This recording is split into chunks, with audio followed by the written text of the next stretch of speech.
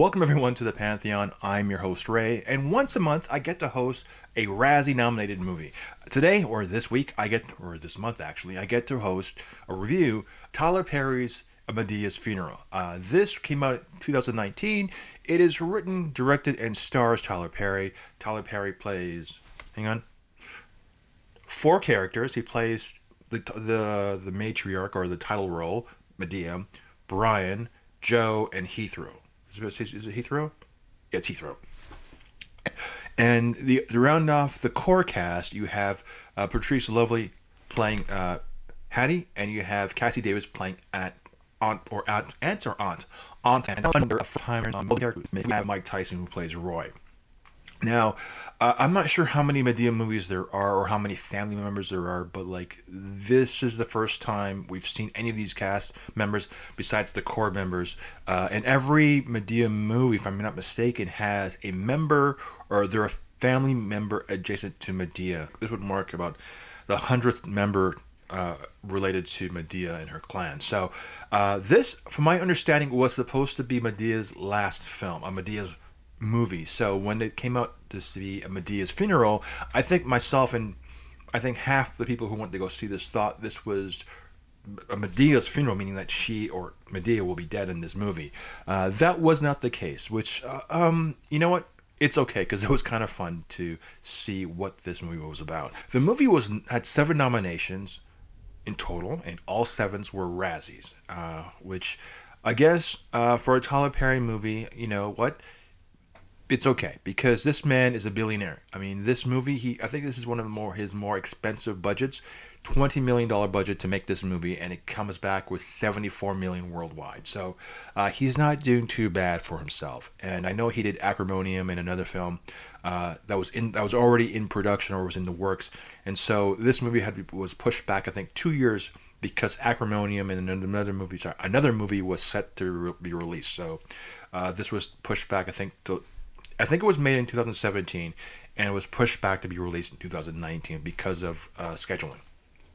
So the guys in this movie are jacked. Every guy, I think, the next guy is more jacked than the other guy. So you have Courtney Burrell, who plays, I believe his name is AJ. You have Rome Flynn, and then you have David Otunga.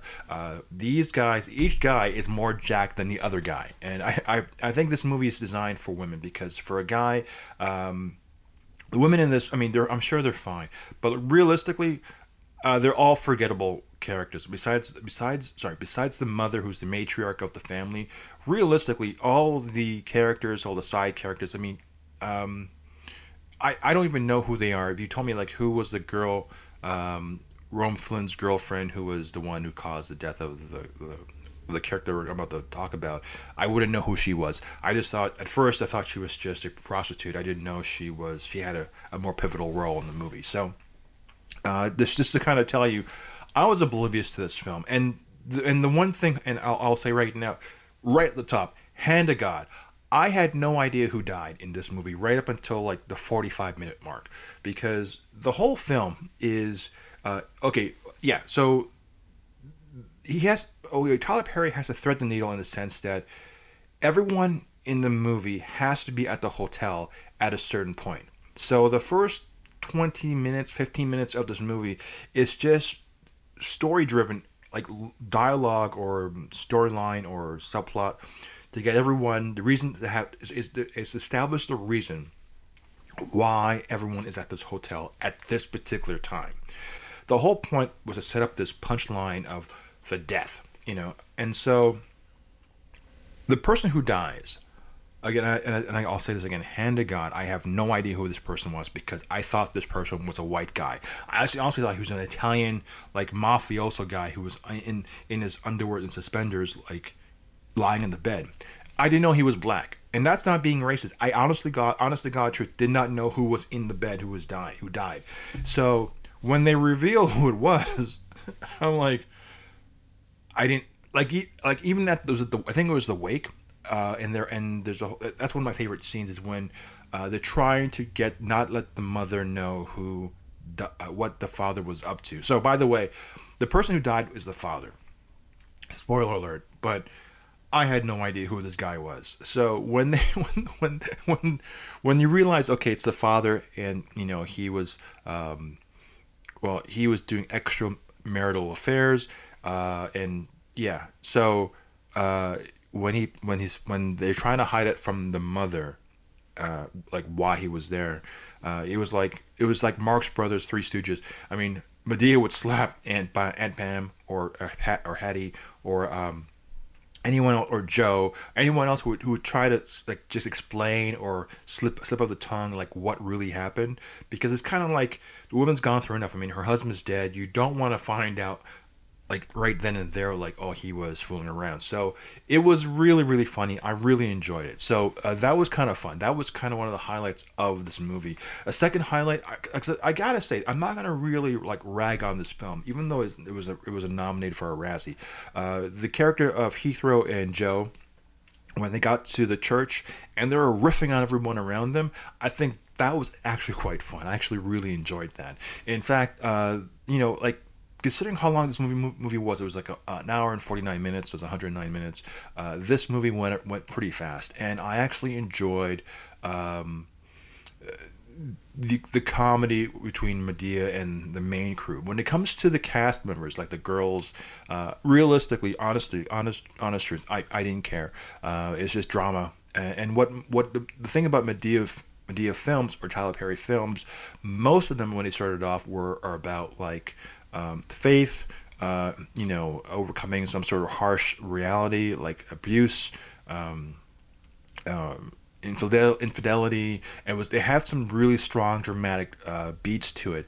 And this one, like Boo and Medea's Halloween, is funny. There's AJ, which is Courtney Burrell's character. I mean, his is the one character I think at the end, I mean, you can really turn on. I mean, he was selfish, and he was a character that you really did not like, anything that happened to him, the burdens of what he had to go through. He did it to himself. So, and that's fine, and that's good to have an antagonist, protagonist character, and spin it that way. But yeah, these guys were so jacked. I couldn't believe how big these guys are. The character, yeah. Overall, I enjoyed the movie. There's very few things I can say that's bad about it, but let me give you the actual rundown on IMDb, because I want to make sure that I articulate what it is that the movie's about, because I'm not really maybe giving you a clear understanding. So, according to IMDb, I had to write this down.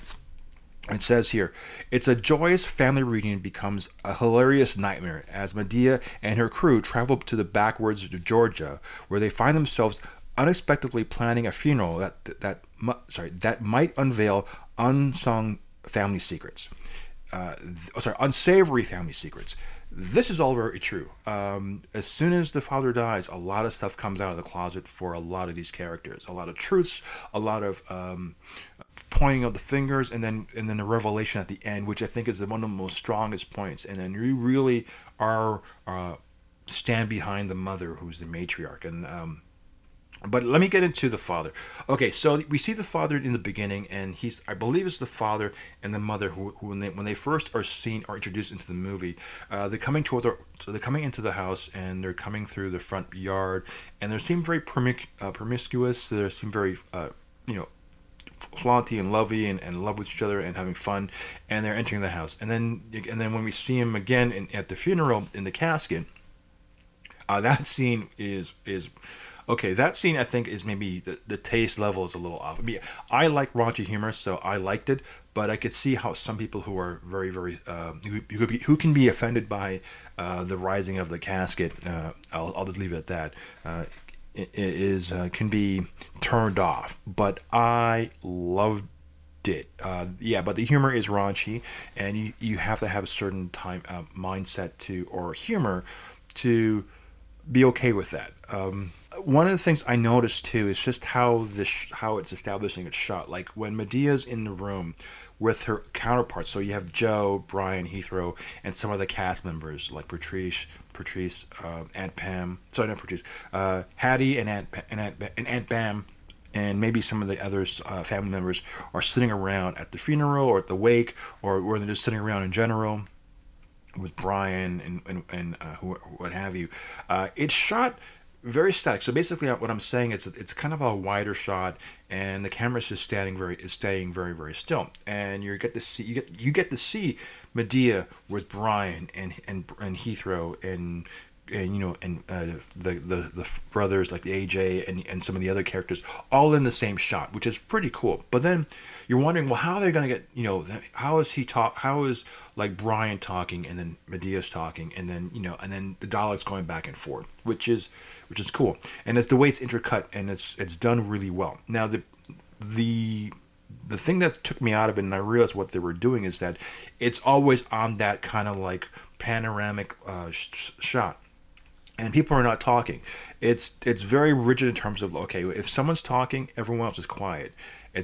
And in real life, it's not the case. And my example would be a movie like Uncut Gems from the Safdie brothers, where they overtalk, and when someone would talk, they would talk over somebody else, or classically speaking, you could think of Shortcuts. It's like an Altman film. Like Robert Altman was probably notorious for having films where people would talk over each other, or the dialogues you can hear people talking while the characters are talking. Because in real life, people don't wait for other people to finish their conversation. People are talking, and especially in a gathering of like a funeral or a wake, you have people who are talking, to the side, or even just in general too. No one's just waiting for one person to talk, and everyone's quiet. So this is something I noticed. So you would see Medea give a full thought and sentence out, and then someone would respond, or someone would comment, and each one would comment individually. Whereas in reality, if you think about it, I mean, some people would talk, or two people would be talking, and then you would have a third conversation almost in conjunction with that, or in flow with that. So you would have one or two voices going at the same time. Not especially for the reason why I'm saying it is because you have a large room with a lot of people, and only one person gets the stage to talk to everyone else. And whether it's an intimate conversation or a conversation to everyone else, most of the time it's an indirect conversation. It's just broad discussion, and so it's not meant for anyone else to talk, and therefore it works for the film. But if you're looking at it as from a point of view of like, okay, is this real life? No, because people will be talking. You have to have different points of view. So it works okay for one or two scenes, but then a lot of the scenes, that's the structure. And that's a minor gif I have on the whole thing. The conflict, I think, in this movie is the thing that I did not care about. It's not important. I just wanted the comedy. I got the comedy. I thought, you know what? It's okay for what it is. And if you would tell me like it's just about infidelity and women who needs to stand up for themselves for an abusive husband, or a husband who treats them or was unfair to them, yeah. So there are really good messages in this movie, and I commend Tyler Perry for doing such things like that. So in that sense, I can't discard this movie. It's not preachy, and it's not ramming, like faith down your throat. It's one of those few movies where it's just there to have fun. So, but Brian, who is like the lawyer, who is the voice, most of the time is the voice of reason, and I like that. You kind of relate to him. It's like the calm, like the person you can like. He's the rock. He's the center, the bedlam of this whole thing. And in whereas you would have like Diary of a Mad Black Woman, you have Medea goes to jail. Medea's allowed to go off on her tangents and stuff, and then Brian keeps everything together. He's the glue most of the times that keeps some sort of balance to it, or so there is a kind of like something to work off of for most of the cases, to bring everything to a center and then allow characters to go off. So and I think Brian works as the voice for Tyler Perry in some of the cases to bring it down. But overall, I enjoy it. It's a recommend. It's I give it, if I had to give it a ranking, I would give this movie a 7 out of 10. It is enjoyable. There's some parts a little slow, and if you knew that the person who died was the father, then again, congratulations, because I had no idea who died. It took me a while to figure out who was in the bed who died, and the only thing about that whole thing that just is when you realize, okay, when the father's dead, and the person the actual person who who was in the room with the father when the father died, who that person is in relationship to the family. And then the person who I feel who should be the most angry out of everybody, I think, is the Rome Flynn character, the youngest brother, the youngest boy in the family. I think he has a right to be angry with everybody, including his brother, to his fiancée. I think I have the most sympathy for him because he actually is innocent in this entire thing, and everyone else, to some degree, everyone else is just a crappy person on some level. Okay, some of the women, there's one woman who AJ's been like unfaithful to, and at the beginning she comes across really, really crass and coarse, and you're like, well, go. I mean, AJ, he should, speak his mind to her, because like, why is she being such a negative person? And then they flip the narrative on her, and you realize, okay, she might be a victim. She is the person who's trying to make the relationship work, and she's trying. But at the beginning, she's kind of like harsh, and you're wondering why. And you know what? If that's just even a shade of someone's personality who's not even at the beginning being balanced, I say, you know what? To both of them, you guys deserve both. You guys deserve both of what you got. I'm being personal. I shouldn't do that.